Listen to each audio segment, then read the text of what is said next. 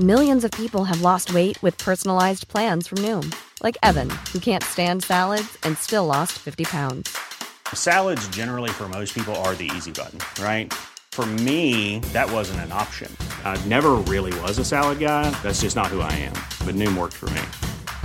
Get your personalized plan today at Noom.com.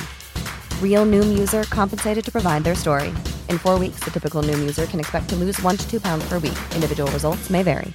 I'm Sandra, and I'm just the professional your small business was looking for. But you didn't hire me because you didn't use LinkedIn Jobs. LinkedIn has professionals you can't find anywhere else, including those who aren't actively looking for a new job, but might be open to the perfect role, like me. In a given month, over 70% of LinkedIn users don't visit other leading job sites. So if you're not looking on LinkedIn, you'll miss out on great candidates like Sandra. Start hiring professionals like a professional. Post your free job on linkedin.com/people today. Hey, Dave. Yeah, Randy. Since we founded Bombas, we've always said our socks, underwear, and T-shirts are super soft. Any new ideas? Maybe sublimely soft. Or disgustingly cozy. Wait, what? I got it. Bombas. Absurdly comfortable essentials for yourself and for those facing homelessness. Because one purchased equals one donated. Wow, did we just write an ad? Yes. Bombas. Big comfort for everyone. Go to bombas.com/ACAST and use code ACAST for 20% off your first purchase.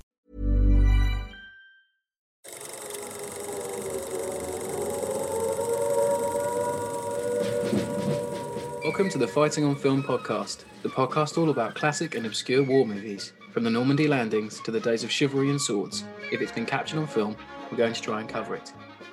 I'm Robbie of RM Military History. I'm Matthew Moss of Historical Firearms and the Armourer's Bench.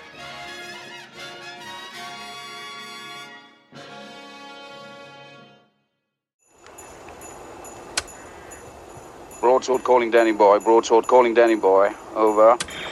Hello, Robbie here. If you have a Where Eagles Dare fan in your life, we've produced a series of Christmas t-shirts featuring your favourite characters from the movie. Please go to fightingonfilm.com and find the FOSS shop where you'll be able to check out our merchandise. Hello, welcome back to Fighting on Film. Today we are joined by writer and director Lance S.A. Nielsen to talk about his recently published screenplay for the film Pegasus Bridge. Lance, welcome to the show. It's a pleasure to have you with us. Thanks very much. You can just call me Lance Nielsen or Lance Steen Anthony Nielsen. SA makes it sound like I'm some sort of German military intelligence. Oh God. In the middle.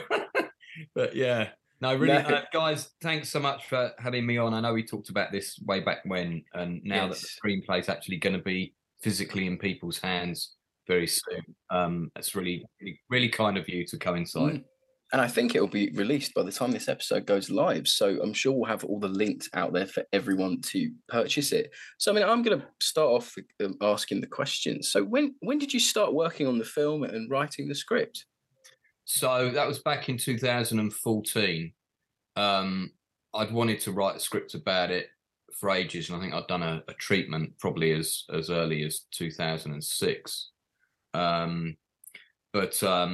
I'd just done this other feature film, The Journey. It was kind of doing the festival rounds, and I met these people at an event which I will regret until the day I pass, who said, well, we can get you the money. What film do you want to do next? Which is kind of any film director's dream, somebody coming up to you and saying that. And I said, well, this probably won't be the next film I do, but the most commercial project that I've got in mind.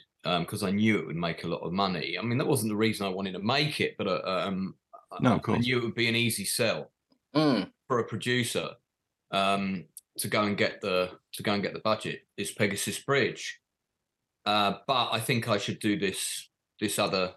I was going to do a gangster film actually, which I have written called 6 Days to Sunday, which is a bit like The Long Good Friday meets Widows. It's kind of a female-led gangster film where all the men get killed in the first 15 minutes, you know. And I was gonna make that, which I could have made for about 150 grand. No, don't make a gangster film. They don't make any money. What they were thinking was it's not going to make us any money.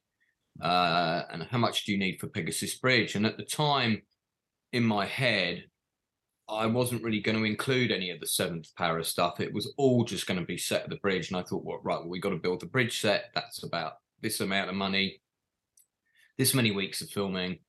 So I said, if I do it my way, probably 4 to 5 million.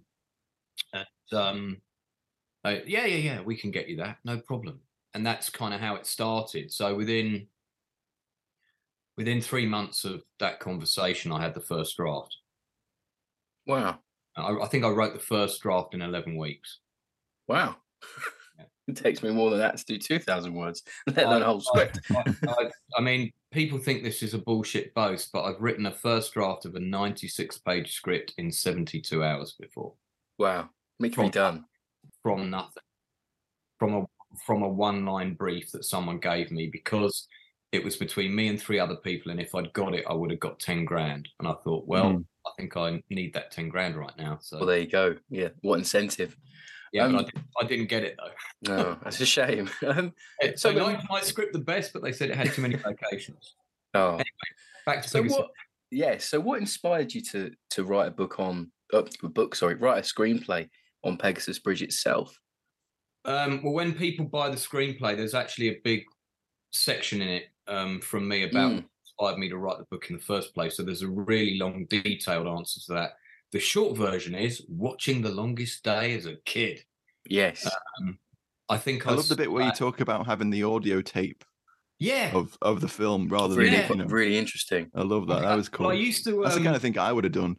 I bet there's a lot of people out there that do this. You would watch your favorite movie on Christmas, whether it was a Bond film or Where Eagles Dare or whatever, and then as soon as that film was finished, me as a kid, I would rush straight upstairs, get all my Airfix German paratroopers out, and I'd recreate the castle. I'd get my British commandos out. They'd be Richard Burton and Clint Eastwood, and I'd be recreating the battles. And then when I got a bit older, I did the same thing, except I rolled dice, So I used to do that with all the historical films. I used to recreate Battle of the Bulge, Where Eagles Dare, Where Eagles Dare, not really historical. But you could argue that the Battle of the Bulge film is also not historical. Well, no, yeah, exactly. So, yeah, probably even less. Yeah. But the one that I recreated most frequently were all the scenes from The Longest Day, especially Pegasus Bridge and the various beach landings. And used to recreate all these big landscapes in my bedroom. And then just sort of that was that film and Bridge Too Far were the 2 films that kind of seeded historical interest for me, particularly as they both involve airborne forces, which I always found fascinating. And my interest in history went from there. And then when I got into filmmaking, it was a natural segue to want to do something that paid homage to both the subject of my own interest and also the films I'd seen growing up as a child. But Pegasus Bridge is a snapshot, rightly so, in The Longest Day. They give it as much time as that film should, but I wanted to do the detailed story of the whole operation. And I always wanted more of the bridge in The Longest Day.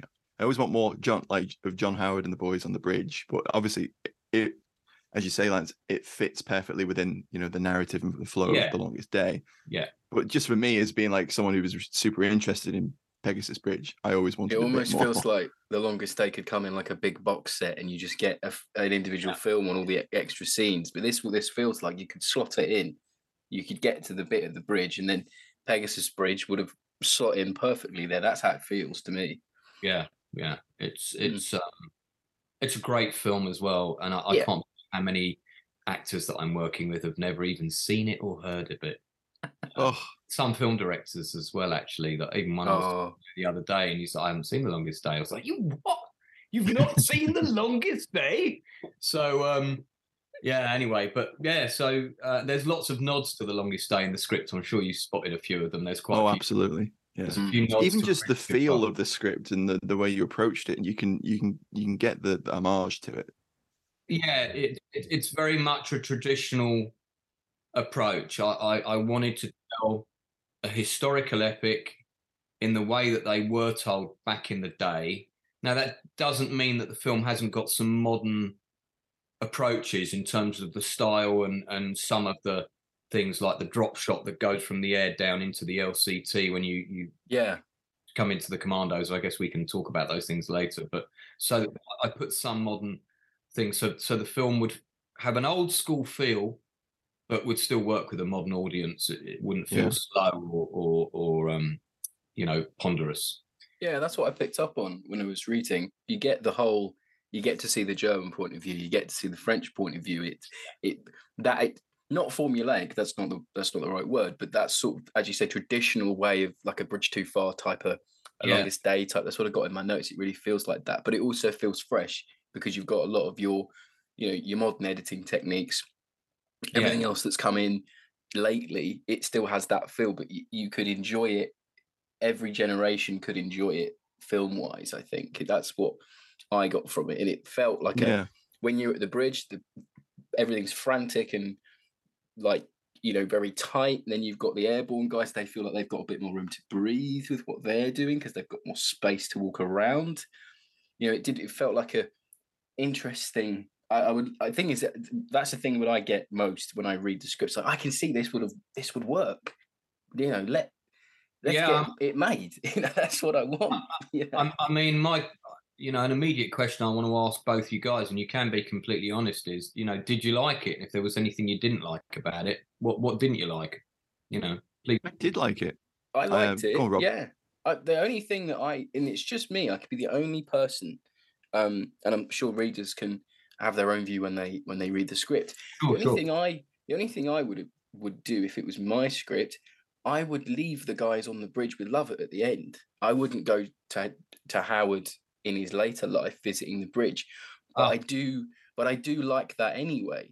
I'd like to have that kept, but maybe have earlier. I don't know. I know we're spoiling, but let me address that. And I mean, at the end of the day, everybody knows what happened historically. So of course, we can talk about the script in as much detail as you want on this podcast. Sure. The reason we cut to Howard in the modern day at the end is because the core message of the film for me, and the primary reason to make it, is, you see this guy, he's trying to take a photograph of the bridge, and Howard's in the way, old Howard's in the way, and he doesn't realise who he is. And can you move out of the way? That's a true story. That really happened. Okay. And and then, of course, when everybody realises who he is, they all get off the coach again. True story, also happened. Mm-hmm. And I think I wrote in the script it was a minibus because I was trying to keep the budget as small as possible. So we won't have a coach, we'll have a minibus.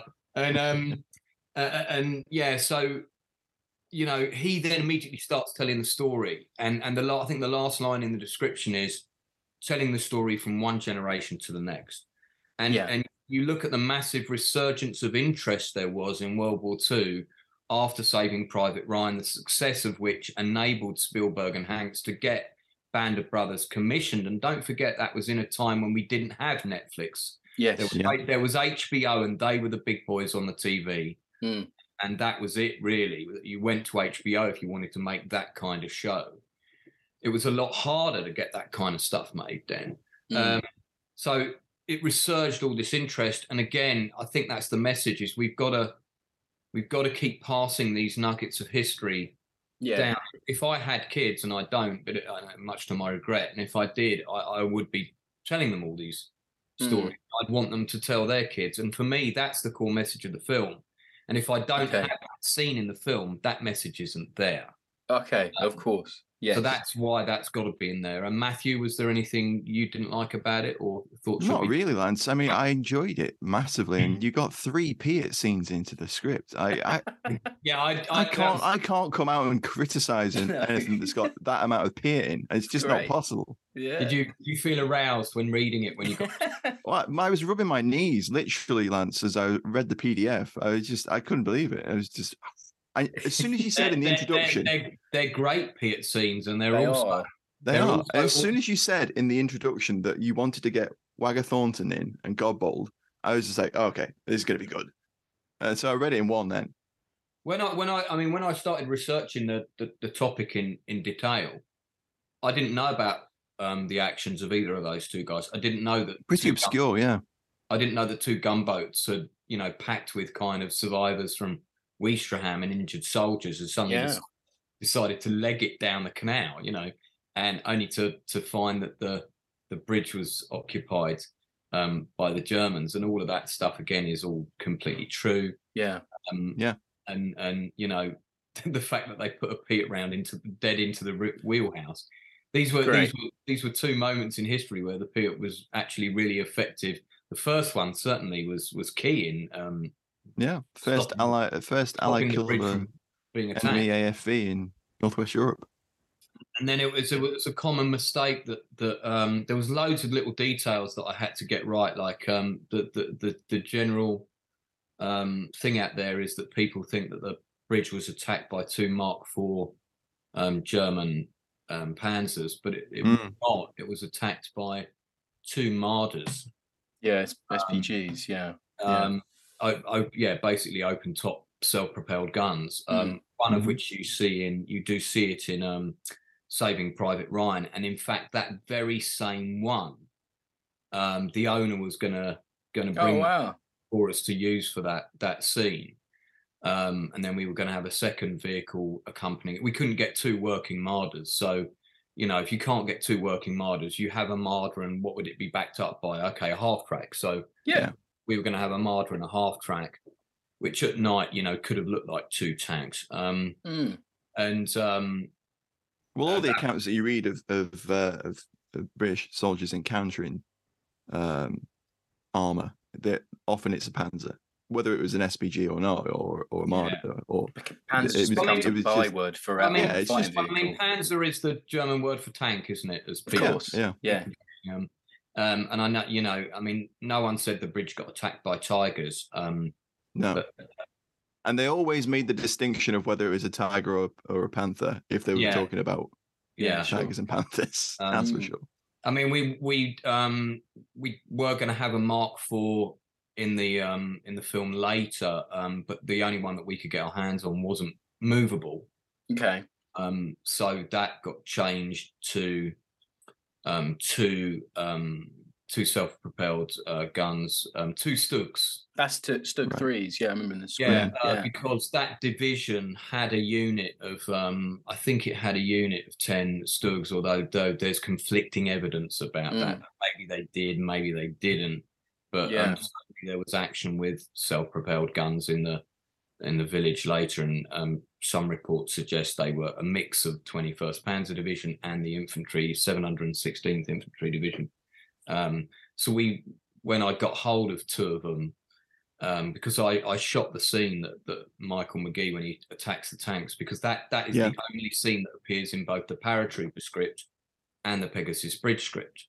Yes. So we got hold of these 2 Stugs, and they were both about to be sold off to America. And I said, well, how much to have them for a day, you know, with crews and moving, firing, all of that. And I got them both for $3,000. So we crowdfunded $11,000, and we shot that scene actually for the paratrooper pilot. But I realized after we'd shot it, if we suddenly got the money for Pegasus Bridge, I could just pick this scene up and drop it in there as well. It's been shot. So that was quite astute that I shot a scene that could be used in either. I remember the photos from that shoot that you posted on Facebook, and it looked great. And they were just behind the scenes photos. And that's what I like about the script. Reading it is you can really tell that you've done the due diligence. You've really gone away and researched it. You know, we've interviewed people, and we've watched films on the show where that I'm sure the director wouldn't mind me saying now. I won't say what film it was, but he would probably openly admit that he'd written his whole script for his movie. It had been made, and then only after he'd started researching the actual topic about the movie that he'd made. I think it happens more than some people would probably care to admit. But what I love about your script, Lance, is that you have a love for the subject that really comes through, because you haven't skimped on anything. I can see you having to build all these Horsa replicas. You wouldn't have it any other way. And the fact that you were going to get Alan Tompkins, in the legendary Alan Tompkins, to help you with your movie. Unfortunately, he's no longer with us, listeners. But I mean, if the movie got made tomorrow, he would be credited as an assistant, as either co-art director or, depending on which art director I got on board and how big their ego was, I would have to have a sit down with them and say, look, Alan, did all this work for us and Yeah. gave us advice. Do you mind if we kind of honour him by giving him a co-credit or a second unit art director or something like that? I think if they were a decent person, they wouldn't mind. But basically, we were going to have one horser. We would. How that was going to happen was Neil King of Summer of '44. Neil gets a big shout out in the book. There's a massive thank you section at the back. At the end, it's massive, and I've thanked everybody I can think of, but literally going through and naming every single reenactor that helped us out. Neil was going to build this horser because their group actually wanted a horser to take to shows. Right, okay. But it was too expensive.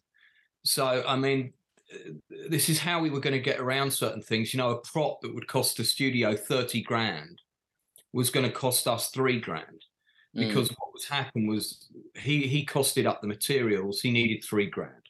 So we were going to pay for the 3 grand. They were going to build it and they were going to have a way of transporting it to and from the set. And it was only going to be in the UK bridge set. We can talk about that in a bit. And so then we were going to have a second one, which Alan had designed for me. And you can see it in the background of, would you like some tea, sir, in Bridge Too Far? You've got the horses in the background. Some of those horses are 2-dimensional. Yeah. And in fact, there's also one of them in the background of Longest Day, the second glider behind the main glider, which is kind of slightly upended. That is a 2-dimensional print. Right. And I don't know if you know this, and this is why you should have me on as a co-guest sometimes when you do some of your things. The Dakotas in Band of Brothers and one other film, I forget which, in Band of Brothers, they only ever had 2 Dakotas on set, real Dakotas.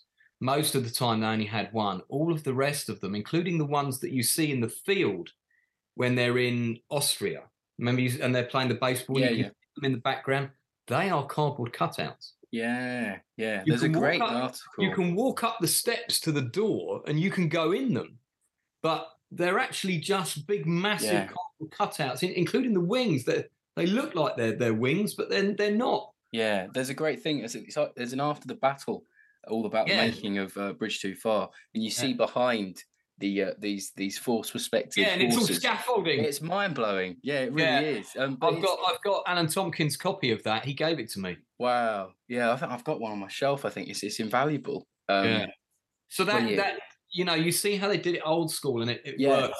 So at the bridge set, we were going to have 1 physical horser.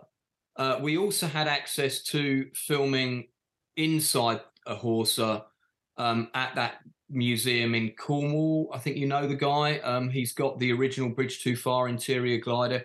He offered us to film in there. Obviously, we were going to pay him something.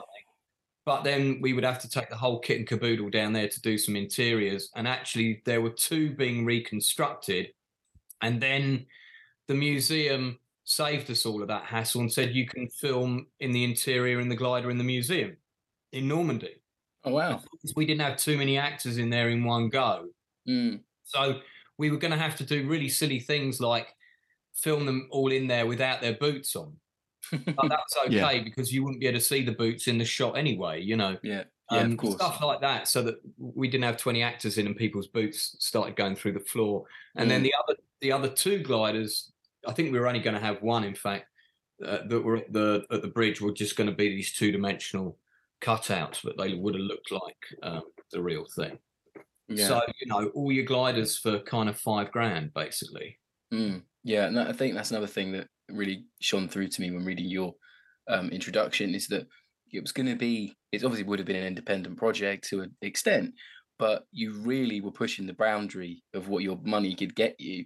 And it's so interesting to me. I love reading all of those production notes because for me, sometimes that's always more interesting than the finished product. The finished product could be amazing, the best film ever, but I always love the making of. And if you're a making of fan, this book is for you because you get to really read everything that happened. And, a lot of it's very heart-wrenching. My thoughts go out to you with the process because it was felt just like carrot and stick the whole way through. And the fact that you were still going out and getting all these favors is really, really something. When it stalled, It's the worst. And then, I went and found the money. I went and found the main investor, and I got the budget put up. And then when certain people got involved in that element of taking the production forward, suddenly it all went tits up. And the budget at that point was put up to 9 million, and we would have had about 6 to spend on the film, about 6. Okay. And it would have been a great film for 6. Oh, of course. Yeah. It would have looked like it was shot for 60. And from what we've seen from your, the paratrooper clip you made and you showed us earlier, and the promo trailer that you shared with us, you can see it. And that's the thing. I think that's the thing. I think me and Matt, we've been talking about this week when we're preparing for this episode, is that we can see this. We can see it in our heads, and the script is really well written. You don't skimp on detail. You don't skimp on scenes. You as I said, the riverboat, the boat's being hit by the Piats. Another filmmaker would leave that out, but you wouldn't. And I love that. Yeah. You're trying to tell the genuine story of Pegasus Bridge, the actual story. Yeah, I made a list of kind of all the key things that happened. Where I did have to leave some things out was some of the little battles that Seven Para had. Yeah.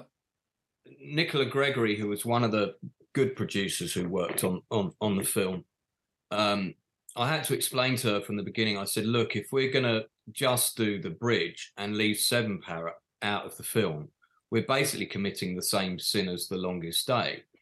And the whole reason for making this film is not to commit the same sins as Longest Day, because Seven Para just get one mention in the film. Seven Para might not be here for hours, and then you see one guy at the end of the movie with them, who actually, that was the role that what's his name was originally offered. He was originally offered that part. Okay.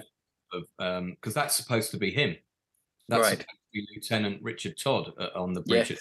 Yeah. Then they said, do you want to play yourself? And he probably looked at the scripts and went, well, I know you might see one line. That's a much better. I think I'd like to play Major Howard. Him. Yeah. So, and who can blame him? And I wish I'd met him, because I really did want to meet him. Yeah.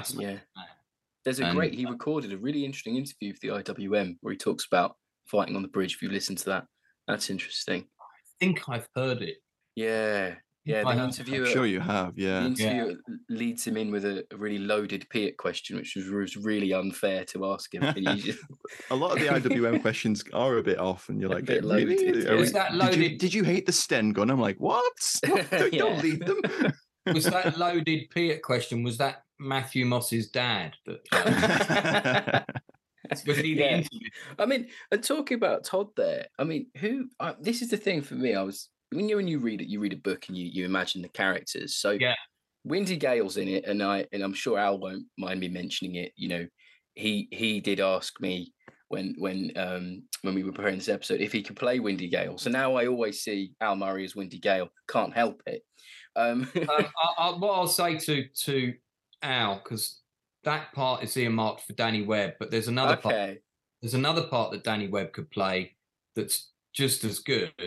That wasn't cast at the time. Right. So, but I could just see it. What I would say to Al is, if he's up for coming on board as a producer, doing loads of PR for the film and trying to get to the budget, yes, you can play Windy Gale. Hopefully, after this month, you know things can get in motion. But my question was going to be: he looks like Windy Gale, actually. He does a bit. You can see I don't think Al would mind me saying that his acting range is probably, from what I've seen, is probably fairly narrow. I think he could actually do a really good job. I think he could. Yeah, I think he could. Right persona, he's the right. He probably more interesting than the real Windy Gale, who was supposed to be a bit sort of dour, you know. And the connection with his father being an ex-para as well would be a great thing. Yeah. But my question was going to be, someone like Richard Todd being a character. Yeah. Who would? And this is where my other question about casting comes in. But who would you have cast, or would you try to cast as Todd? Todd was going to be played by an unknown. I felt for that reason, when it was come down to casting, we were going to have two pretty big names in Howard and Pinecoffin. Yes. And we got Pinecoffin. It was going to be Rupert Penry Jones. Yeah, I could see that. That was good. And there were lots of people in the running for Howard, including Henry Cavill, who actually contacted us at one stage and asked us, is there anything in Pegasus Bridge for him? And because he contacted us, that's the reason I felt comfortable to mention him. When it came to the younger officers, because Todd was pretty young at the time he was there, we were going to go largely with a lot of unknown actors, but actors that we thought were up and coming. And they were going to be divided into two categories. They were those who were already earmarked, we felt, for success, in the sense that they'd gone through the RADA set and they were already with a big agent. So it was almost a certainty that their career was going to take off. Yeah. And I can mention a few names that we looked at. There were 4 people that I wanted in the film from the get-go when I saw them that all ended up in Dunkirk. Barry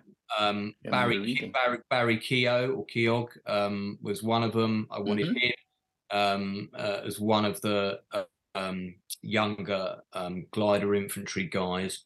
I'd have to get the IMDb list up now. But anyway, Richard Todd, to answer your question, was going to be played by Jake Francis, who was one of the actors who was in, he's in the trailer.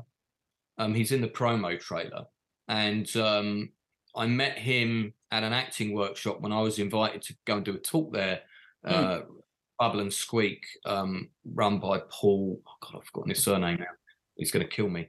Paul McNeely. Paul McNeely runs this thing called Bubble and Squeak. Nice little acting workshop. And I run one as well called the Outcast Creative. And we often, me and Paul are not like rivals. We're good friends. And we often, I'll go and do a talk for him. He might do a talk for us, that kind of thing, and we're always sending each other actors and that sort of thing. And Jake Francis was an actor that I met. I met 2 actors there that I immediately thought were really super talented. And the other one was Neil Ward. And Neil Ward has just done this horror film called Feed Me. And I think that's going to give his career a massive, well-deserved boost. Jake has now got his own production company called Tripod, and he's doing loads of things. But back then he was just getting into acting, and he's a very dashingly handsome guy. So you wanted someone who, was going to kind of tickle the ladies a bit, because that's who Richard Todd was. He was a ladies' man. So as soon as I saw Jake Francis, I thought, this is we had him lined up for a couple of roles. He was down for 3 parts in case, an actor of note suddenly came along to us and said, I'd like to be in the film. Can I play Richard Todd, please? Sure. We would have moved Jake over to either Major Taylor. He was up for Major Taylor as well. He was also up for Jim Woolwork. The person who I wanted for Jim Woolwork actually was the guy who ended up playing Ramsay Bolton in Game of Thrones. I've forgotten his name. He's an amazing actor. He did a tiny role in Wild Bill, directed by a friend of mine, Dexter Fletcher, who also was in Band of Brothers. And I saw him in Wild Bill. I was at the Wild Bill premiere, and I just loved his face. And I said to Sharon straight away, find out who that guy is. I want him in Pegasus Bridge. And now he's got a massive career. Ewan Rion. Yes, that's the one. That's the guy. He was in Misfits. Yeah. Yes, that's right. Oh, yeah. Tremendously talented actor. So we kind of, working with my casting director, Sharon Sorrentino, who did a tremendous amount of work on breaking down lists and contacting agents and reaching out to them and lining people up. And Jack Loudon, who was also in Dunkirk, he was in 71. Amazing film, if you Great have film. that. Yeah. Really good. And straight away I said to Sharon, he'd be great for one of the main officers. He'd be great for like Sweeney or someone like that. So we had him on the list. We looked in our immediate orbit of people that were working grafters that would, had not come through the top 3 drama schools or whatever. And there were quite a lot of young actors around us at the time. We had a big meeting with about 20 of them and said, look, we'll give you all an audition for the film, but by the time you come to do the audition, you've got to be super physically fit. There were a couple of them that were a bit paunchy. So I was like, down the gym straight away, because you're going to want to be fit because you're going to be running around. It's not a film where you're standing in a room talking to a woman in a dress. You're going to be running around a lot. And there's a lot of scenes on training courses and assault courses. And we had a couple of ex-paras who were going to, do the Band of Brothers 3-day training boot camp, yeah. Have them out in the woods camping at night and all that kind of stuff. So all of that was lined up as well. It's very bridge too far on that one. That's what Dickie Attenborough did, didn't he? Got all of that. Yeah, well, Attenborough's Army. Yeah, and I really enjoyed listening to your one with the 3 guys. And in fact, I've got Albertini's book. It's brilliant, isn't it? Yeah. I love his detailed accounts of all the Dutch ladies turning up with condoms in their handbags. But my biggest collaborator, Jason Fleming, he was going to play Brigadier Poet. We had Phil Davis to play Monty, because Monty turns up in that scene, and he did actually turn up then. That actually happened. Hello there, sorry to interrupt. I wanted to let you know that you can now join our supporting cast over on Patreon. As thanks for your support, you'll be able to help us pick films, submit questions for guests, have first pick on brand new and exclusive merch, and much more. Thank you for your support. Now back to the show. Coming off of cast, talk about references. There's one reference I really want to ask you about because it made me laugh. Go for it. Out loud. There's a part where some Italian prisoners are taken, and they say they're speaking in Italian, but it would have been subtitles for the listeners. And they go, "Oh, we'll cook for you," blah, blah, blah. And Major Howard turns around and goes, "What? No one here speaks Italian? Bloody marvellous." Is that a direct Ungentlemanly Act reference? It is. Well spotted, sir.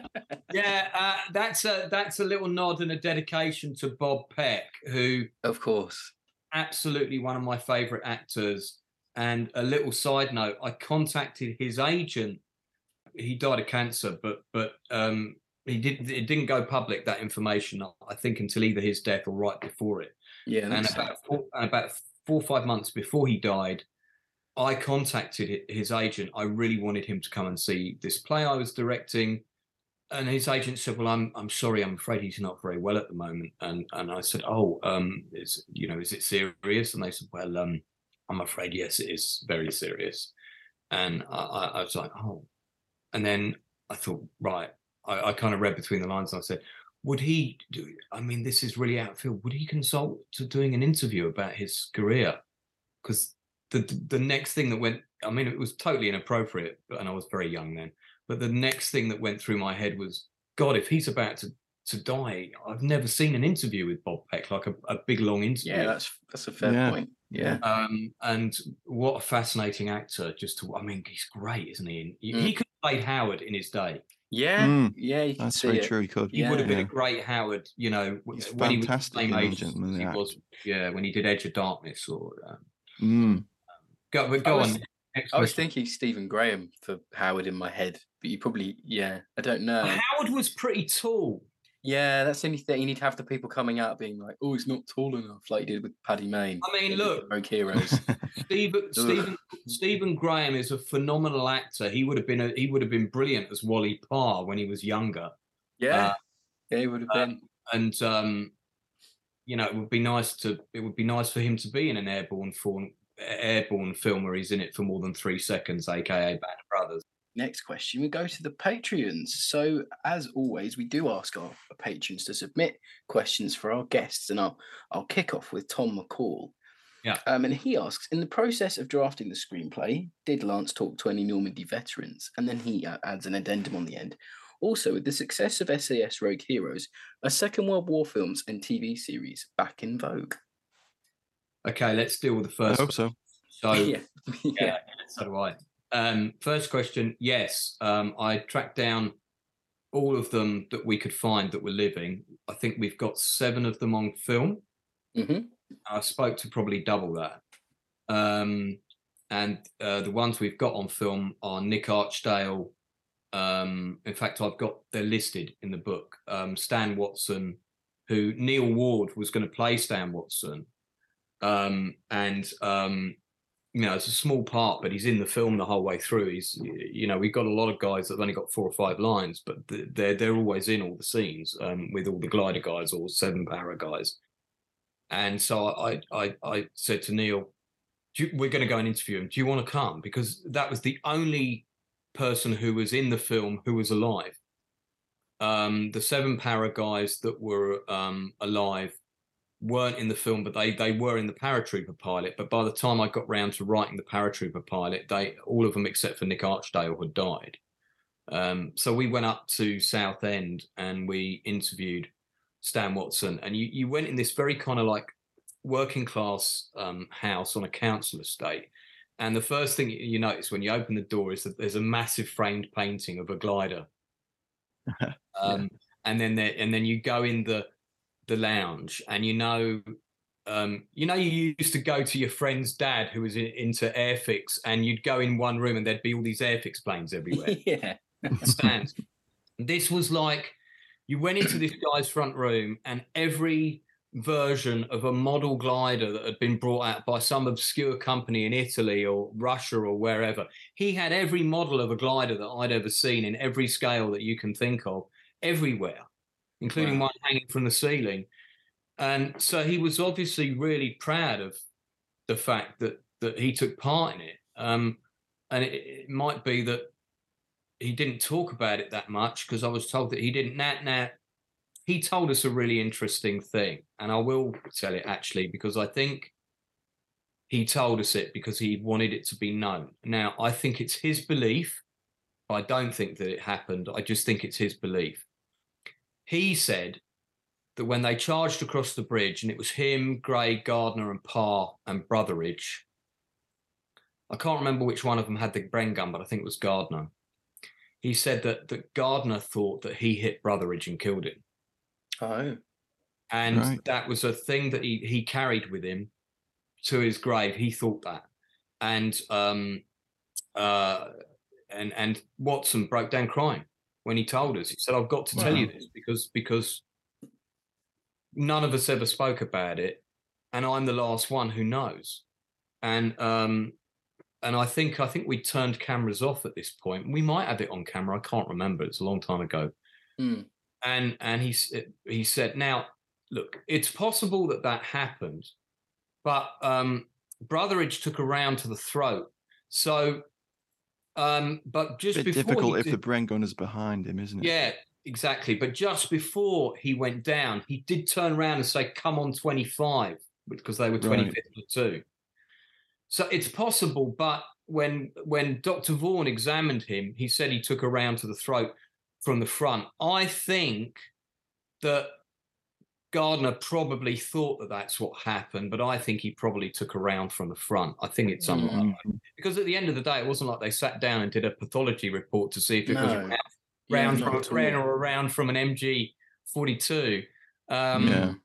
So I think it's in the confusion. So at that point, we were like, shit, should we put this in the script? And should I have that moment where he's feeling bad about it and everything? But I thought, no, because you're just doing that. That's not a fact. I mean, it's his belief that maybe that's what happened and that's his guilt. But the truth of it is that fighting was so confused, you'll never know. And I think on probability, it's more likely he was shot from the front because he took a round to the throat from the front. So, But what a belief to carry with you. Wow. Yes, we interviewed a lot of people, and there was a lot of interesting stories that came out like that, like Ron Perry's parachute being on fire when he came down between the two, waterways, and various people told us about various people that died, and they broke into tears when they talked about that. So yes, and that was very useful, and that was a huge honour for me, and of course. Take part in the celebrations in Normandy, and one year I was the guest speaker at the Veterans Dinner, and all of that stuff. All of this stuff is all in the book as well. Second question, Rogue Heroes, and I'll just say now, I liked Rogue Heroes. I thought it was very well done, and I even comment in the book that as much as I like these things, there's not going to be an ACD rock soundtrack. Yeah, I like that. Yeah, I did notice that too. Yeah, and I didn't mind that. I mean, I did mind it at first, and I know it rankled a lot of people, and I kind of, but then after a while, I kind of thought, you know what? These are kind of the bad boys. These are the outcasts. These are the rogue heroes. Yeah, so it kind of works that they have a wacky soundtrack that no one else would have. It kind of works. Yeah, it's a stylistic thing, isn't it? But Pegasus Bridge was going to have your James Horner, Braveheart style soundtrack. It was going to be big instrumental score and all of that. So I wouldn't have done it that way. There would have been some modernisms in terms of style, but I wouldn't have. And I wanted the action scenes were going to be very bridge too far. There was going to be a little bit of handheld camera and stuff, like there was a little bit in the thing I just showed you. But for the most part, I always wanted people to be able to see what was going on. And there's a lot of stuff that's a night shoot. And this wasn't going to be like Game of Thrones last season, episode 7, where you can't see what the fuck is going on. you would be able to see everything, you know. Yeah. So I also I thought there's also some humor in there as well, whether you meant it to be or not, where the lads are in their sort of like first aid post trench, and they're on the stretchers, and they constantly have to keep throwing themselves on the ground to take cover. Yeah, like, that's. I always felt like you were going to have like cutaways to them having to do it a couple of times, and it would just become like a running joke that they never got comfy. Like that's what I saw. That was basically it. There was an account of somebody having to do that. I mean, the actual first aid post was between the two bridges. So it was about 500 yards or 200 yards further away than where it was. But that was one of the historical things that I changed, because I wanted to keep those I wanted to cut to the first aid post, but I didn't want the first aid post to be another location that we couldn't quite work. I didn't want to put a title on the screen saying 200 yards away from the bridge, the first aid post. It seemed an okay historical leniency to put the first aid post just behind the pillbox where it was initially, actually, and because he did put the most severely injured into the pillbox at one point. The ones who were too injured to be moved kept close to the bridge, and then they put them in the pillbox at one point. So so it's Lieutenant David Wood who got injured by fire from a hedgerow as he was picking up an MG42, and him and Sandy Smith, who got injured about 4 or 5 times at different points. Every time he goes to do something, he gets either fucking shot at or a grenade gets thrown at him. And his account was particularly interesting, and what a character he was as well, you know. The next question is from AD Bond, and we sort of touched on it earlier, but he says, how did you tackle the glider scenes? But maybe he just means, how would you have tackled the glider scenes? It would have been a mix of, we had the late, great Alan Marks, there's a big dedication to him in the thank yous at the back of the book. And Alan was a friend of mine from the 80s. I met him at a games convention, and he was one of the pioneers of visual effects, computer visual effects. He used to work for the Magic Camera Company in Shepperton, and he worked on, you know, all kinds of big films. He was actually the visual effects supervisor on GoldenEye and Muppet Treasure Island. So there's a few love that film. contrast of projects for you. And he did a couple of promo shots. Selling a little or a lot? Shopify helps you do your thing however you cha-ching. Shopify is the global commerce platform that helps you sell at every stage of your business. From the launch your online shop stage to the first real-life store stage, all the way to the did we just hit a million orders stage. Shopify is there to help you grow. Shopify helps you turn browsers into buyers with the internet's best converting checkout. 36% better on average compared to other leading commerce platforms. Because businesses that grow with Shopify. Get a $1 per month trial period at shopify.com/work. Shopify.com/work. Hiring for your small business? If you're not looking for professionals on LinkedIn, you're looking in the wrong place. That's like looking for your car keys in a fish tank. LinkedIn helps you hire professionals you can't find anywhere else, even those who aren't actively searching for a new job but might be open to the perfect role. In a given month, over 70% of LinkedIn users don't even visit other leading job sites. So start looking in the right place. With LinkedIn, you can hire professionals like a professional. Post your free job on linkedin.com/people today. The trailer, right, and these were very early ones. And I mean, the technology made huge leaps since then, you know. But I think you've seen them where you've got a bomber towing the glider over the water, and then there's a second shot of the glider coming over the Normandy coastline. And he took that shot of the Normandy coastline. That was a drone shot that we did when we were over there, second unit. And then we switched day to night. He added the beach obstacles with CGI and a few things. And then you had a 3D build of the bomber and a 3D build of the glider CGI, and that was that going over. Yeah. In fact, The Forgotten Battle, which I think you guys reviewed, didn't you? Great film. We did, yeah. Famously hated it, yeah. It's a frustrating film because you want it to be something else. Yeah, that's it. Yeah, I enjoyed it. Well, for it was kind of portrayed as being what it was, as what you hoped it would be, and then it was very different. I enjoyed it for what it was. I was disappointed it wasn't what I thought it was going to be, but I thought, okay, that's marketing. More for me. Yeah, true. The production design on it was absolutely stunning, first rate production design. Lots of toys, lots of great sets, and but the CGI for the airlift for Market Garden on that was really good. I thought. Yeah, the best bit of film, without a doubt. Yeah, I agree. Yeah, and so it would have been that quality for the Air Armada going over. Sure.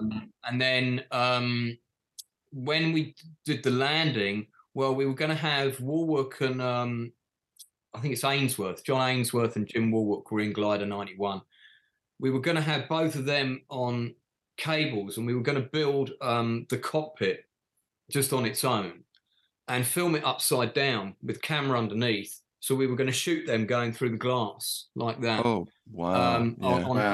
On wires. And that was going to be great shot. That was going to be one of the most expensive stunts. And our stunt coordinator, Steen Young, who shares my middle name, he was going to be dealing with all that. So it was going to be a combination of CGI, full-size set, bits of set, cuts of stunts and things like that.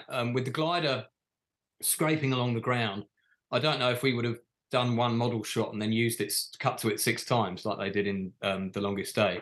You could have done that, and it could have been a reference. That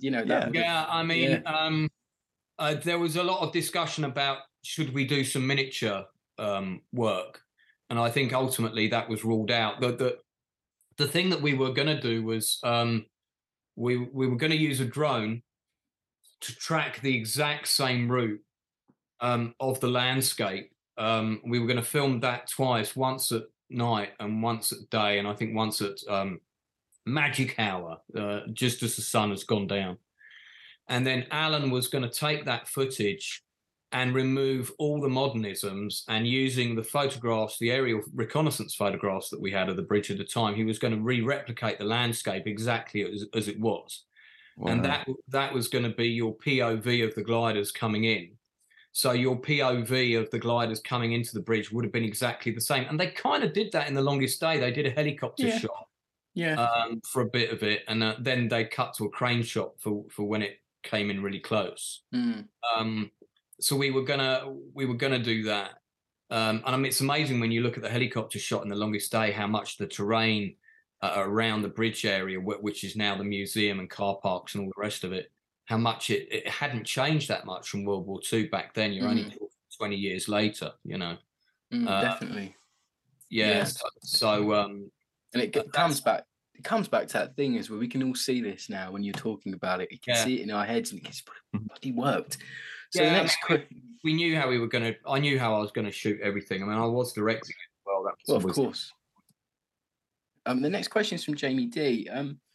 Maybe he's unsure of the production storyline, but he asked, given the popularity of Second World War films and series over the years, why does Lance think the film is stalling? And did you consider crowdfunding? Yeah, I get asked this question a lot. Well, I mean, the reason that there were lots of reasons that the production kept stalling. There was a lot of unfortunate timings of other things. Like, for example, when Brexit happened, you see, once the original source of money was not apparent, we then looked at what are all the other funding options, okay? And one of the other funding options that you had at the time, which a lot of kind of £5 million and under budget movies were doing, was they would go to what was called the 3 European Country Film Production Fund. And that meant if you shot something in France, something in Germany, and you're filming the UK, and it didn't matter if it was like 60% in the UK, 20% in France, and 20% in Germany, as long as you filmed in 3 countries, you could access this production deal, which was a mix of tax breaks and things like that. And you got about 1/3 of the budget got paid for by this fund. And we applied for that funding actually for another film, this script I wrote especially for Judi Dench, which didn't happen. This was another project I was trying to get off the ground same time as Pegasus, romantic comedy. And that one we put through the system, and it got kicked off when the Brexit happened. The Italian people in charge of that fund, it was an Italian version of that fund, all the British projects all got kicked off. And then we all complained, and then they were forced to put us back on again. But then, of course, we didn't get picked. So, so we knew that we heard from other people that their projects were already in that process. They were already in there. They all got put to the bottom of the pile because there would be 50 or 60 projects that would apply for this thing, and they weren't all allowed to get on. They would let so many on. Sure. So anybody that was from the UK after the Brexit vote, because the people who were in charge of this production fund, by the way, were based in, I think it was Luxembourg or Belgium or somewhere. Okay. The committee. So, I mean, basically England's just gone and done that. So what for those readers watching, I just gave Matthew... He flipped the bird. So what do you think these people were thinking? Well, yeah, let's put all the British projects through. Yeah, great.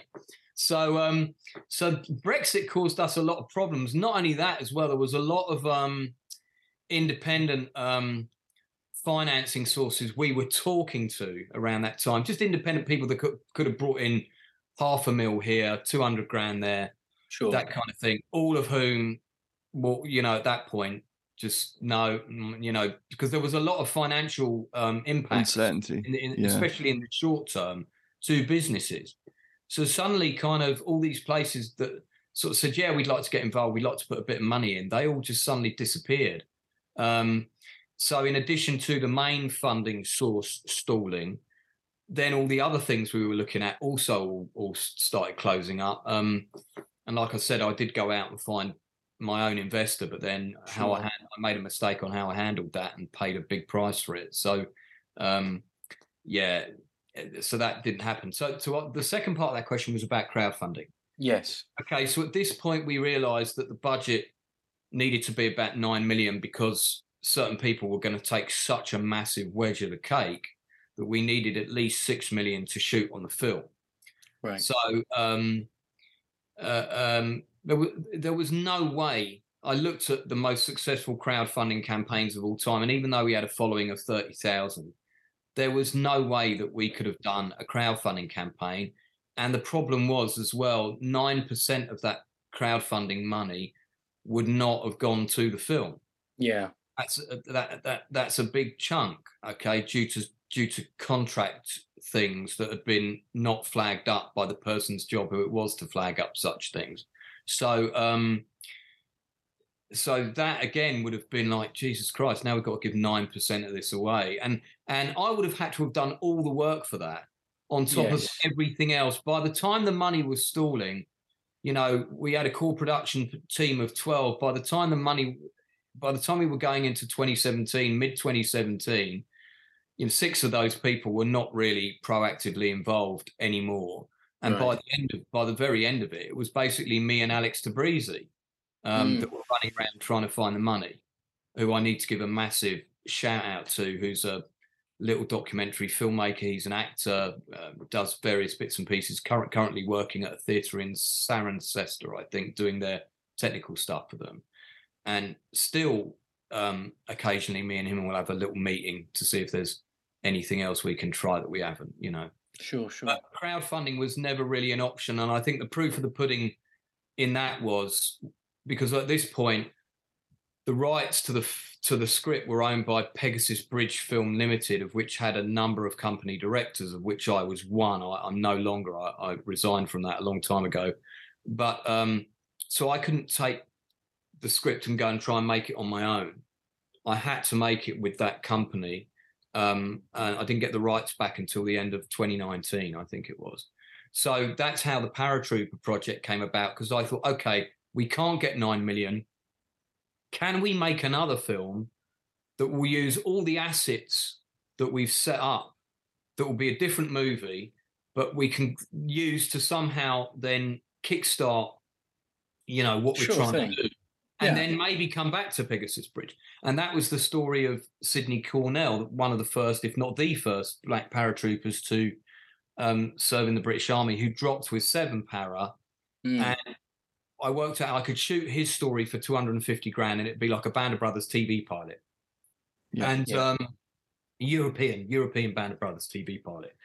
And what I did was, that was how the shoot with the two tanks came about, and Michael McGee, because they were both characters that were already in Pegasus Bridge. And the one scene that occurs, like I said earlier, in both scripts is Michael McGee charging the tanks. So I thought, well, okay, let's do a crowdfunder and let's see. And we created some pretty cool perks, and anyone will tell you crowdfunding is a proper ball ache. You've got to be on it you've got to be on it every day. You need a team. You need like 3 or 4 people. We've got a GoFundMe up for a play at the minute, and we're not doing anywhere near as much work on that as we should be. But we just needed to get it up because people kept asking to put it up. But and we got 11 grand, and then I think we did it on I think it was a Kickstarter, if I remember rightly. And of that 11 grand. I think we ended up with about, I think it was after we ended up with 9, but then after we had also then given everybody their perks, we had 7.5. Because, printing T-shirts and crew jackets and mugs and then posting them to places from United States to Norway to Russia, that costs a lot of money. Yeah. So we had about 7.5 grand. So with that 7.5 grand, we shot that tank scene, which I shot for about 6 grand.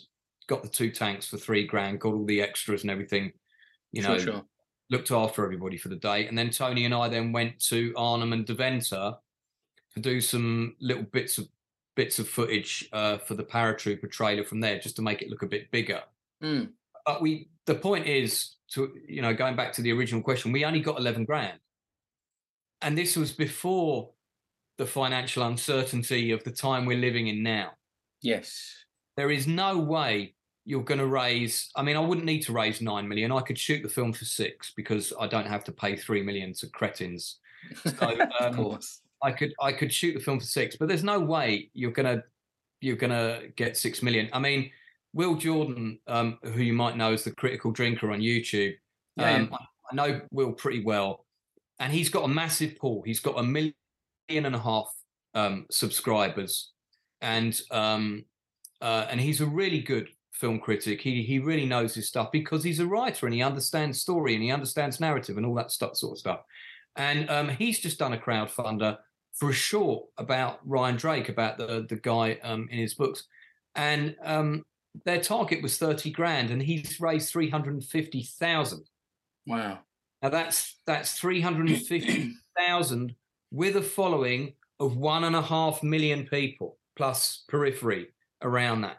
350,000, not 9 million or 6 million. Yeah. So, there's no way you've got to have to do a film of this caliber. You've got to have some proper money because Rupert Penry Jones and these people, they don't work for £100 a day. Like, some of that's what we were going to have a company unit of 20 guys, 20 key extras, a bit like Attenborough's army. He had about 50. We were going to have 20. It would have been on like 100 quid a day. And we spoke to a load of people who might have been interested in that. And I said, look, you might end up with a line here. You might end up with a line there, but you'll be on this shoot. And they were all up for it. There was a lot of young living history guys. They didn't need to be actors. They just needed to know how to use the kit and the weapons. And they were all going to come on board. And we were talking, people that were between 18 to 24. We're not talking fat guys in their 40s. So all of those things were looked at. But principal actors, even sort of not A-list, but big name, well-respected actors coming in to do this part or that part, anywhere between 20 to 50 grand. Sure and and your unknowns that are playing key roles that are on the show are going to be on weekly rates of 2,000 to 2,500. So, and then think of the catering. The catering. It's all this behind the scenes things that people don't think of. Yeah. Our crew was going to be, we kept our crew as small as we could, including a second unit director that was going to be Matthew Holmes, my buddy who's just done Legend of Ben Hur, which is a great historical Australian bushranger movie. And if you ever want to get him on your channel, I'll get him for you guys. I'm sure he'd love to do an interview with you guys. He loves his Australian history. He's really big on that. He was going to do the second unit, but our crew was going to be 32 people, 3 cameras, camera technical team, about 6 people, first, second, third AD, and a makeup team with 3, and so on and so on. But it was a really scaled down unit, and we got that unit together when we shot the promo trailer, which was, we were asked to do that for the big investors to get the big money. And we shot a kind of a concept trailer. This is what the film's about, and this is kind of what it's going to look like. Mm-hmm. Part of the reason that I haven't put that in public is because it was just what we could get at the time. Just representative of. Yeah. It's not the footage from the movie, and if I put it up online and put it in public domain, the bean counters will be out, or rivet counters, sorry, and they'll be like, "Oh, Panzer III, 21st Panzer didn't have any of them," and all that kind of thing. Well, this is a concept trailer, and at the time somebody said, "Would you like my working Panzer III?" Yeah, you're not going to turn it down, are you? And that was the only tank we could get. So yes, please, thank you very much. Of course. Hello, I'm Al Murray, and you're listening to Fighting on Film, the world's #1 war film podcast. Coming off that, I mean, the money is, the amount of money that you need it's not big in film terms, I guess, but it's big in people terms. 6 million when you hear that fee. But one of my final questions, and hopefully, I know you're going on World War II TV later on in the week. I mean, by the time this episode goes live, your book with the screenplay would have been released and everyone can read it. But I guess my question is, realistically, I mean, I know that everyone would still love to see this project made. What would it take you to get it off the ground again? God, some rejuvenation youth energy pills. Does such such a thing exist? I mean, look, I'm 50 now, and when I started trying to make the film, I was in my early 40s. I was in a loving relationship with a fantastic partner, and had a lot of kind of hopes and dreams, not just for the film. My biggest dream of which was, let's get this made in time for the 75th and get every living veteran that's left at that anniversary. And there would have been about 5 or 6. I'm now found myself single again at 50, which is a fucking horrible place to be. The personal cost to me to trying to get this made was pretty big. Yeah. Because when it didn't happen, I spent 3 years of my life pretty much every day working full time. It comes through in your introduction. It's really, before you start reading the words, it's very hard hitting in a very personal way. There's that great line from one of my favourite films of all time, The Wild Geese, the late great Richard Burton. There are 11 men still living. I haven't even counted the widows and orphans yet. Sums up how he feels about that whole operation, and I think I've put that quote in the book somewhere, or if I haven't, it's going in. Sure. And it's like this open wound, I also I feel personally responsible, but I let all these people down, because every single veteran said to me before they died at the end of the interview, without exception, when I would go, "Is there anything else you want to say?" "Yeah, fucking hurry up, because I'm going to be dead soon." Now my health is not great at the moment. I've had some really serious health issues in the last 12 months, and it was touch and go at one point whether I was even going to be here till the end of this year. So one of the reasons that the book, I'm putting the script out, is so that my version of it is there. Sure so thing. People can see what I wanted to do. People will know how passionate I was about it, because to the armchair general, kind of following the social media over the years, getting excited, wow, it's a British team and they're going to make this film, it sounds really good. No, it hasn't happened now. God, what a bunch of monkeys, you know. They must have been a bunch of muppets. I get it. I get that. I get that completely. You know, I'm sure I've done that when I've been following some film and I've been saying, Jesus Christ, isn't it out yet? I think I've said that about... just get it made. It's so easy, isn't it? We've all said that about Masters of the Air about 20 times. I think we have, That's Tom Hanks and Steven Spielberg. Look how long that took to get financed. Yeah. And you had the success of Band of Brothers. You would have thought it could got financed like that. I think they spent about 600 million on it? 680 million? Yeah, and then Apple bought it off HBO for the same price and covered the rest of the cost because HBO couldn't afford it or something. Yeah. I mean, you know, so just look at the complexities of that. I mean, so in terms of my hopes now, there's a weird thing that's happened in the film industry where films are getting made at this really stupid level of 600 million, right? Or whatever. Marvel film, you know. And if you make a Marvel film for less than 100 million, that's a low budget Marvel film, if such a thing exists. I know that there was one that was made for around 180, and I think, you know, 160 of that was like The Rock's salary or something.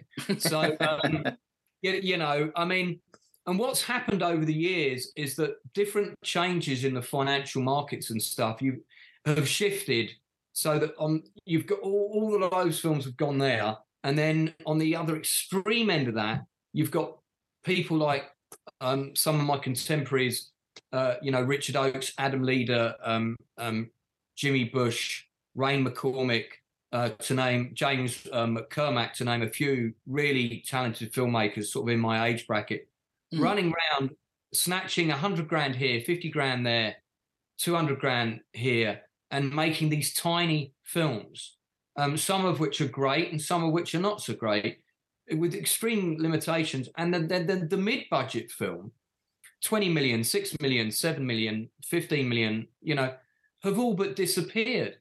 Getting that amount of money for some reason seems to be really hard, because as soon as you're working on a movie and let's say Henry Cavill gets attached, suddenly you'll have 20 producers wanting to put money into it because Henry Cavill's in it or whoever. So it suddenly goes from a £7 million film to a £70 million film to a £170 million film. But those 20 producers are going to take about 60 million quid of that money, just so you know. Yeah. Everyone gets their piece, don't they? Yeah. Oh, yeah. So, you know, and then your A-list star gets a big chunk of that. And yet, haven't you noticed how now, whenever there's a big A-lister in a TV show, they're also a producer? Mm-hmm. So, and the reason that deal is normally worked out for the benefit of your listeners on the basis of, come and frontline our TV show. Okay, your salary will be this, but your back end will be this of international sales, and you'll also be a producer. Great, yeah, I'll do that. And everybody remembers how much Jack Nicholson made from the Batman movie, you see. So if people are convinced that a TV series is going to be a success, they're up for that. So, you know, this film could still be made for you could make a good version of this film, a really good version of this film, if shot the way that I intended it to be shot, with the assistance of all the people I intended to be involved, for between 10 and 20 mil. I mean, look, I'd love somebody to step forward and say, hey, guess what? I won the Euro lottery on Tuesday. It was £177 million. I really don't need all that money. Here's 20 million with a lot of stipulations, and let me invest for you. And accountants that are going to keep careful control of the money.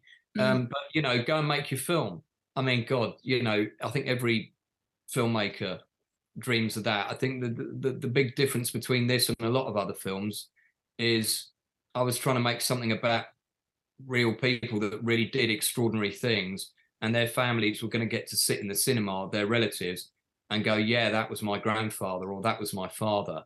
And great, somebody's told the story of what he did, and now it's around forever. It's there. And that's how this film feels when you read the script.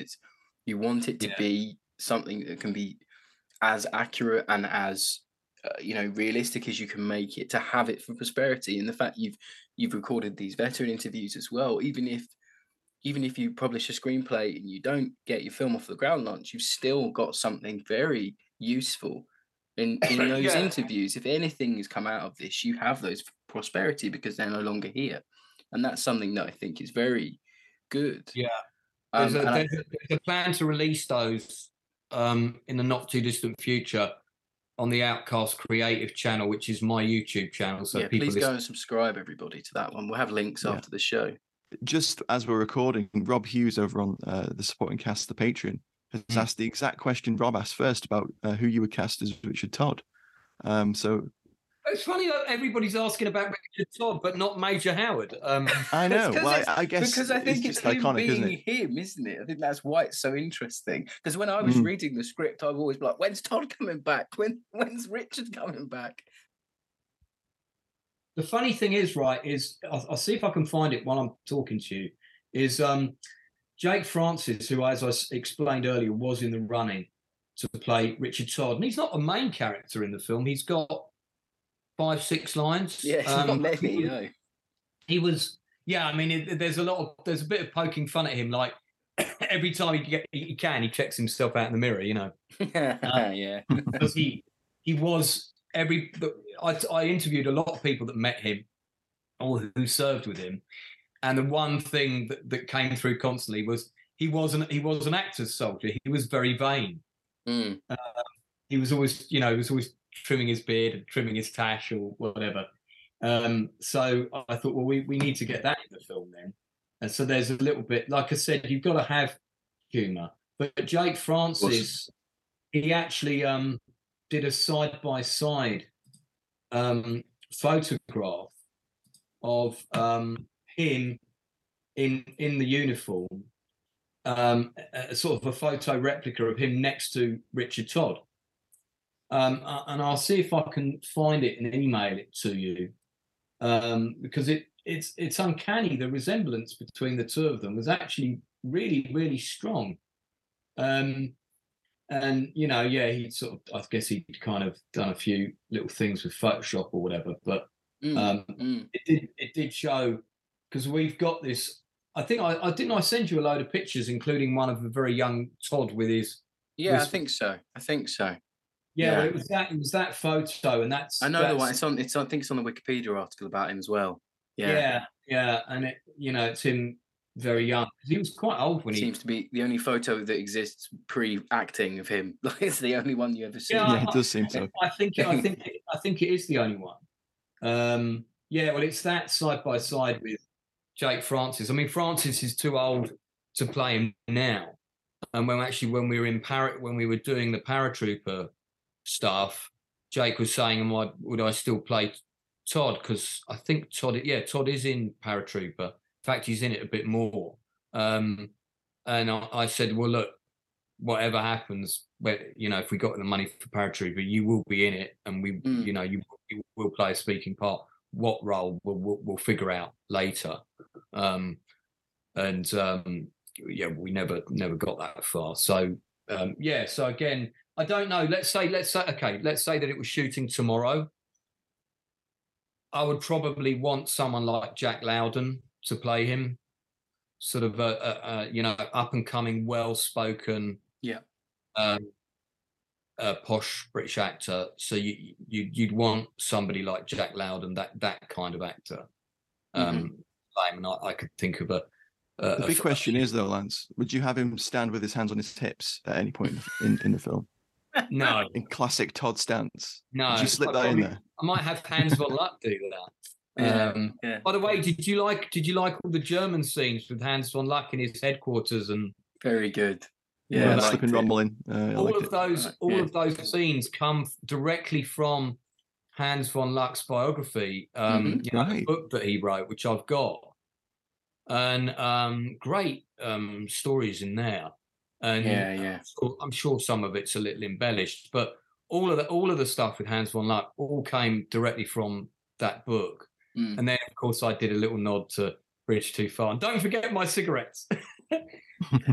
Don't forget mine cigar. But I like the symbolism of you using the cigarette case where where there's no cigarettes left. I saw that as like that's the last chance Germany's had in the war, really. You picked up on that. That's what I got from that. Yeah. See, you're not just a pretty face, eh? No, exactly. I know my film theory, just about. I must admit to you, this is actually the first script that I've ever read in its entirety. And I did 3 years of a theatre degree, and I never once read a whole script. So you're very lucky. I feel pretty honoured. I mean, I have said to people that's why I got a 2-2, though. I got an awful grade. That's probably why. But, when we were sending it out to actors, the note that I said was, get to the end of the third scene. If you get to the end of the third scene within 2 days, you will have read the whole thing. Yeah. And that pretty much happened without, I think, exception. And if we were able to get it into an actor's hands and we knew that they'd read it, then coming on board seemed to happen like that. It's very readable. I don't know. It would be a great novel as well. Yeah, you could make it into a narrative novel if you wanted. I mean, I actually did debate writing it in sort of novel form. I think Stephen Ambrose has already done that, and it's riddled with inaccuracies, it has to be said.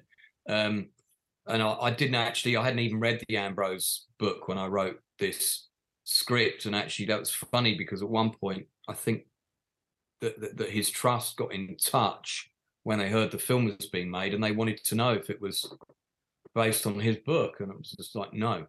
So no, I mean, I should mention Neil Barber, who actually you should definitely get on your show at some point. And he wrote the Pegasus and Orne River Bridges, and the book basically is a narrative edit of first-hand accounts of all the guys who were there. So these are the original accounts that were at the Imperial War Museum or with the regiments concerned, and you can find a lot of them online. Yeah. I took as much as I could from first-hand accounts, and a lot of that came from online. Some of it came from some of the undiscovered ones came from Neil's book. In fact, I think it was Neil's book that introduced me to Sidney Cornell. I didn't know we had any black paratroopers in World War II until I read that book. And I certainly didn't until your project. I had no idea, and that really raised the profile of that massively. And we had more than one. No clue.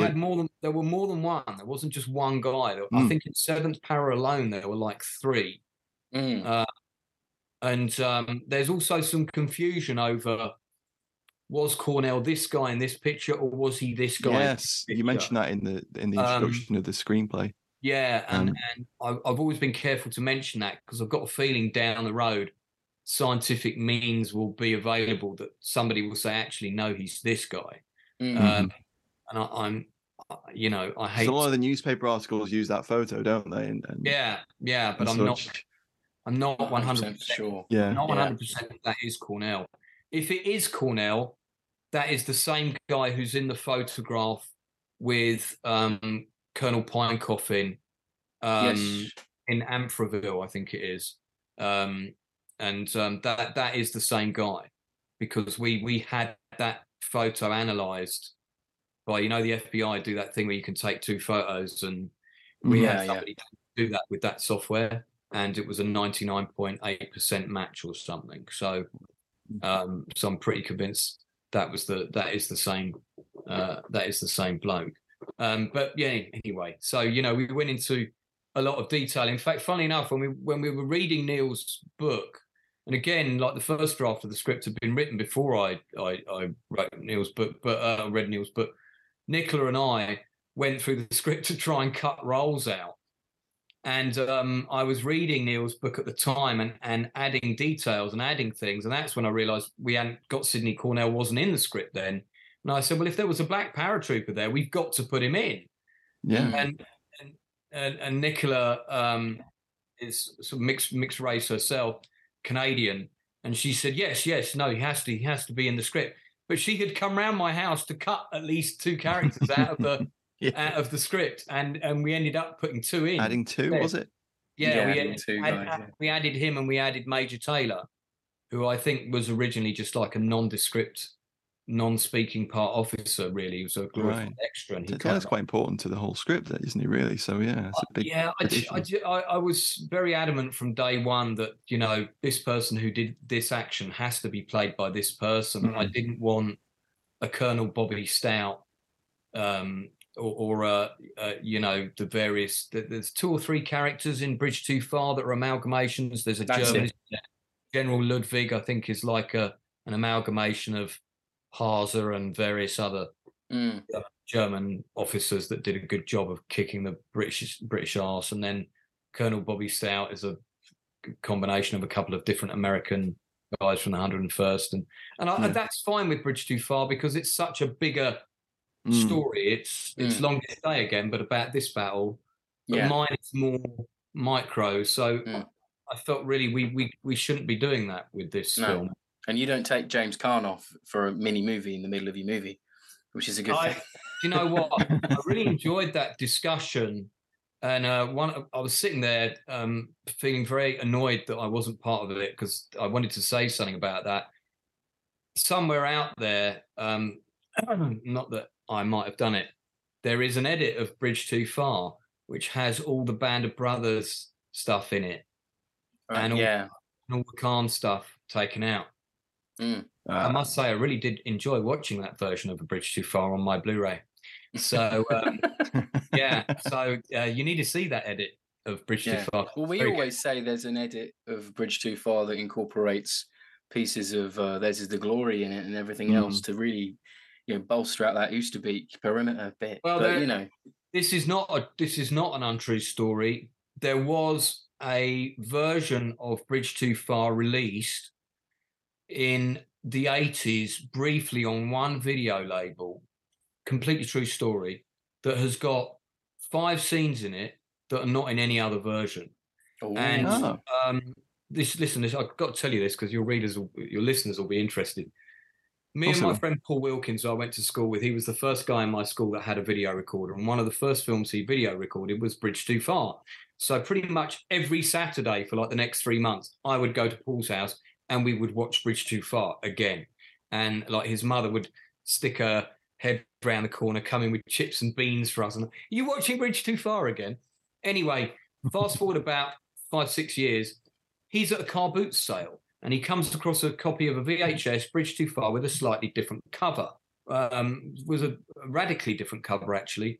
It wasn't a bootleg or anything, proper label and all the rest of it. And he just had the one recorded off the TV, which had the adverts from ITV in it. He took it home, and he's on the phone to me half an hour later. Lance, you've got to come round. I've got Bridge Too Far. I'm like, yeah, we've seen it 50 times. No. I've got a different version of A Bridge Too Far that I've just picked up at a car boot sale. You need to see this. So I come round, and I've got the original script. And I don't know if you've read the original script, but the original script, there's a few scenes that are missing. One of the scenes, for example, is the pan away to the German boots crossing the road just after the Paras have headed into Arnhem. It's one of those scenes. That was in there. So there's another bit where a platoon of American soldiers from the 82nd are going through the streets, and the actor is not very good. The actor who's got the dialogue in this scene is not very good, so I think this is why it was cut. And his line, I remember it, was, Nijmegen Bridge has got to be around here somewhere. I don't know, Lieutenant. I can't see it on this map. It's just like a 2-line dialogue. And then suddenly a pair of shutters opens up, and there's an MG42 in it, starts machine gunning the Germans, and then another one opens up here. So a load of the Americans are killed. They run around a street, run up an alleyway, and at the end of that alleyway, there is that same vehicle that machine guns the human roadblock. You know, the kind of the covered SPV with the 2 MGs in it. That's it. Yeah. And they're all killed. And that scene actually sort of shows how difficult it was to get into Nijmegen. And it's a shame that it's not in the finished film. How this version of this film got released, I've no idea. The other thing that was in it was there was several black and white shots of 30 core, which looked like actual newsreel footage. So it seemed to me like somehow this was an earlier edit that somehow got delivered to the video transfer place by accident. And there were these limited number released. So now we're going to have to hunt for this copy of Bridge Too Far. It's out there somewhere. This is not a dream. I physically saw it. I recontacted Paul. I got back in touch with Paul on Facebook. We hadn't spoken for many years. And he said, it's put up in the loft. And he went up to find it. And then his wife said, no, we threw out that box of VHS tapes ages ago. Oh no! Even a picture of the cover, so you could have found. Yeah, I know. If we ever find someone somewhere must have that version. They've got it. It must be out there, because if it's found, Lance, you can come on and we'll do a Bridge Too Far redux. The lost, and we'll do scenes. Yeah, we'll do a fresh episode on it. Different bits, and I'll tell you another bit that was different was the attack over the bridge. It's got a load of it's a different edit.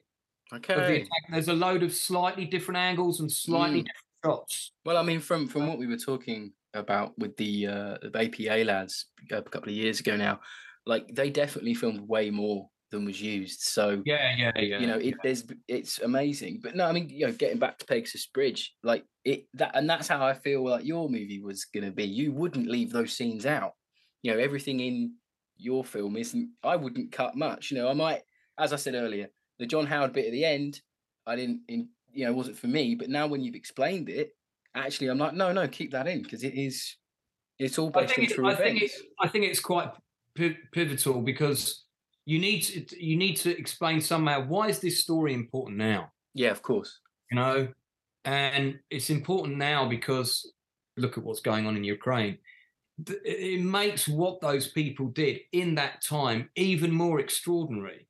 For you to be being a postman one day or a milk boy or something, working in a factory one week and then be traveling to France in a balsa wood, aeroplane, landing in enemy territory at night between two very narrow waterways with a machine gun as a weapon that could go off and shoot you in the leg at random moments. Fighting a well-trained enemy that's in an entrenched position. This is kind of beyond imagination. And that's why I think the film that is still very relevant, and that's why we wanted to invite you on to promote your screenplay because we really hope that you get that energy boost or the financial injection from somewhere and it can come about. And hopefully, with the power of Twitter and Woody's audience, our audience, and people who are hungry for war movies and war movies like this, hopefully something can come about for you. And this is what we really want. That's the sort of end there. I always like to use the word historical over war because I would never. The purpose of making this film would never be to promote war. Oh no, not at all. Yeah, of course. Obviously, people like watching, in quotes, war movies because they're exciting. They're about daring people doing daring things, and they're gripping and they're entertaining. And it would be all of those things. But you're also saying, guys, this really happened. Yeah, no, I've got, and this is what it falls into. We on the show we are very at length. We do say, there are movies that replicate it and try their best to, i.e. You Bridge Too Far, theirs is The Glories. But then there are movies like Force 10 from Navarone, Guns of Navarone, that are like war adventure films. But yours really does fit into this. This is how it was vein. These are real people. These are real things. Your riverboat's coming down. You read it in a book and you probably, that never happened. But no, you go away, you listen to the accounts. No, guys did assault, take on boats, on a river. Yeah. And this is the thing, once it's on film, people start to connect the dots a little more. They go, oh yeah, that happened because it was in that movie. I saw it on screen, and that's one of the things that we hope going forward that you do get to do. Yeah, and it regenerates interest in the subject, and of course, and it's exactly good business for the region of Normandy, and all of those extremely well run. It's that whole thing they say history's dying out, but we've seen proven time and time again that it's a big sort of bounding leap thing. It's always going to keep going. And it's been an absolute pleasure to talk to you, Lance. And if you are at odds of what to buy, the war movie Airborne fan in your life, there's a few other parachute regiment books floating around, but please go out and buy Lance's screenplay of Pegasus Bridge. It'll be available on Amazon. We will have links to it plastered all over our website and our Twitter page, and you can go and buy it from there. And Lance, again, thanks for talking to us, and Merry Christmas. Thank you. And it should be available, I think, around December the 15th, give or take a day. Okay. Once you send these things and sign them off, it can be a bit. It can take 2 days. It can take 10. So the week of release of this podcast, so it's absolutely fantastic time. It should be out around now, listeners. Yes, it's almost like we planned this. It's incredible, isn't it? Right, and as again, thanks for joining us, Lance. And as always, you can find the show on all the social media platforms apart from OnlyFans. We're not quite on there yet. We've got to slim down a little bit over Christmas. But if you do, fans fighting on film. only films. That's what we say. Do find the entire back catalogue of the show at fightingonfilm.com. And if you have a FOF binge over our Christmas break, do let us know, and we'll catch you next week for Where Eagles Dare with Jeff Dyer. Thanks, Lance. Thanks for listening, everyone. Bye.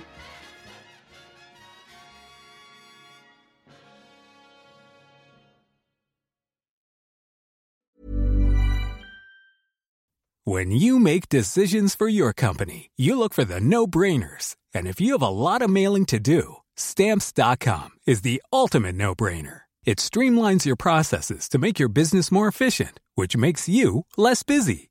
Mail checks, invoices, legal documents, and everything you need to keep your business running with Stamps.com. Seamlessly connect with every major marketplace and shopping cart. Schedule package pickups and see your cheapest and fastest shipping options from different carriers, with rates up to 89% off USPS and UPS rates. And with the Stamps.com mobile app, you can take care of mailing and shipping wherever you are. Make the same no-brainer decision as over 1 million other businesses with Stamps.com. Sign up with code PROGRAM for a 4-week trial, plus free postage and a free digital scale. No long-term commitments or contracts. That's Stamps.com. Code PROGRAM.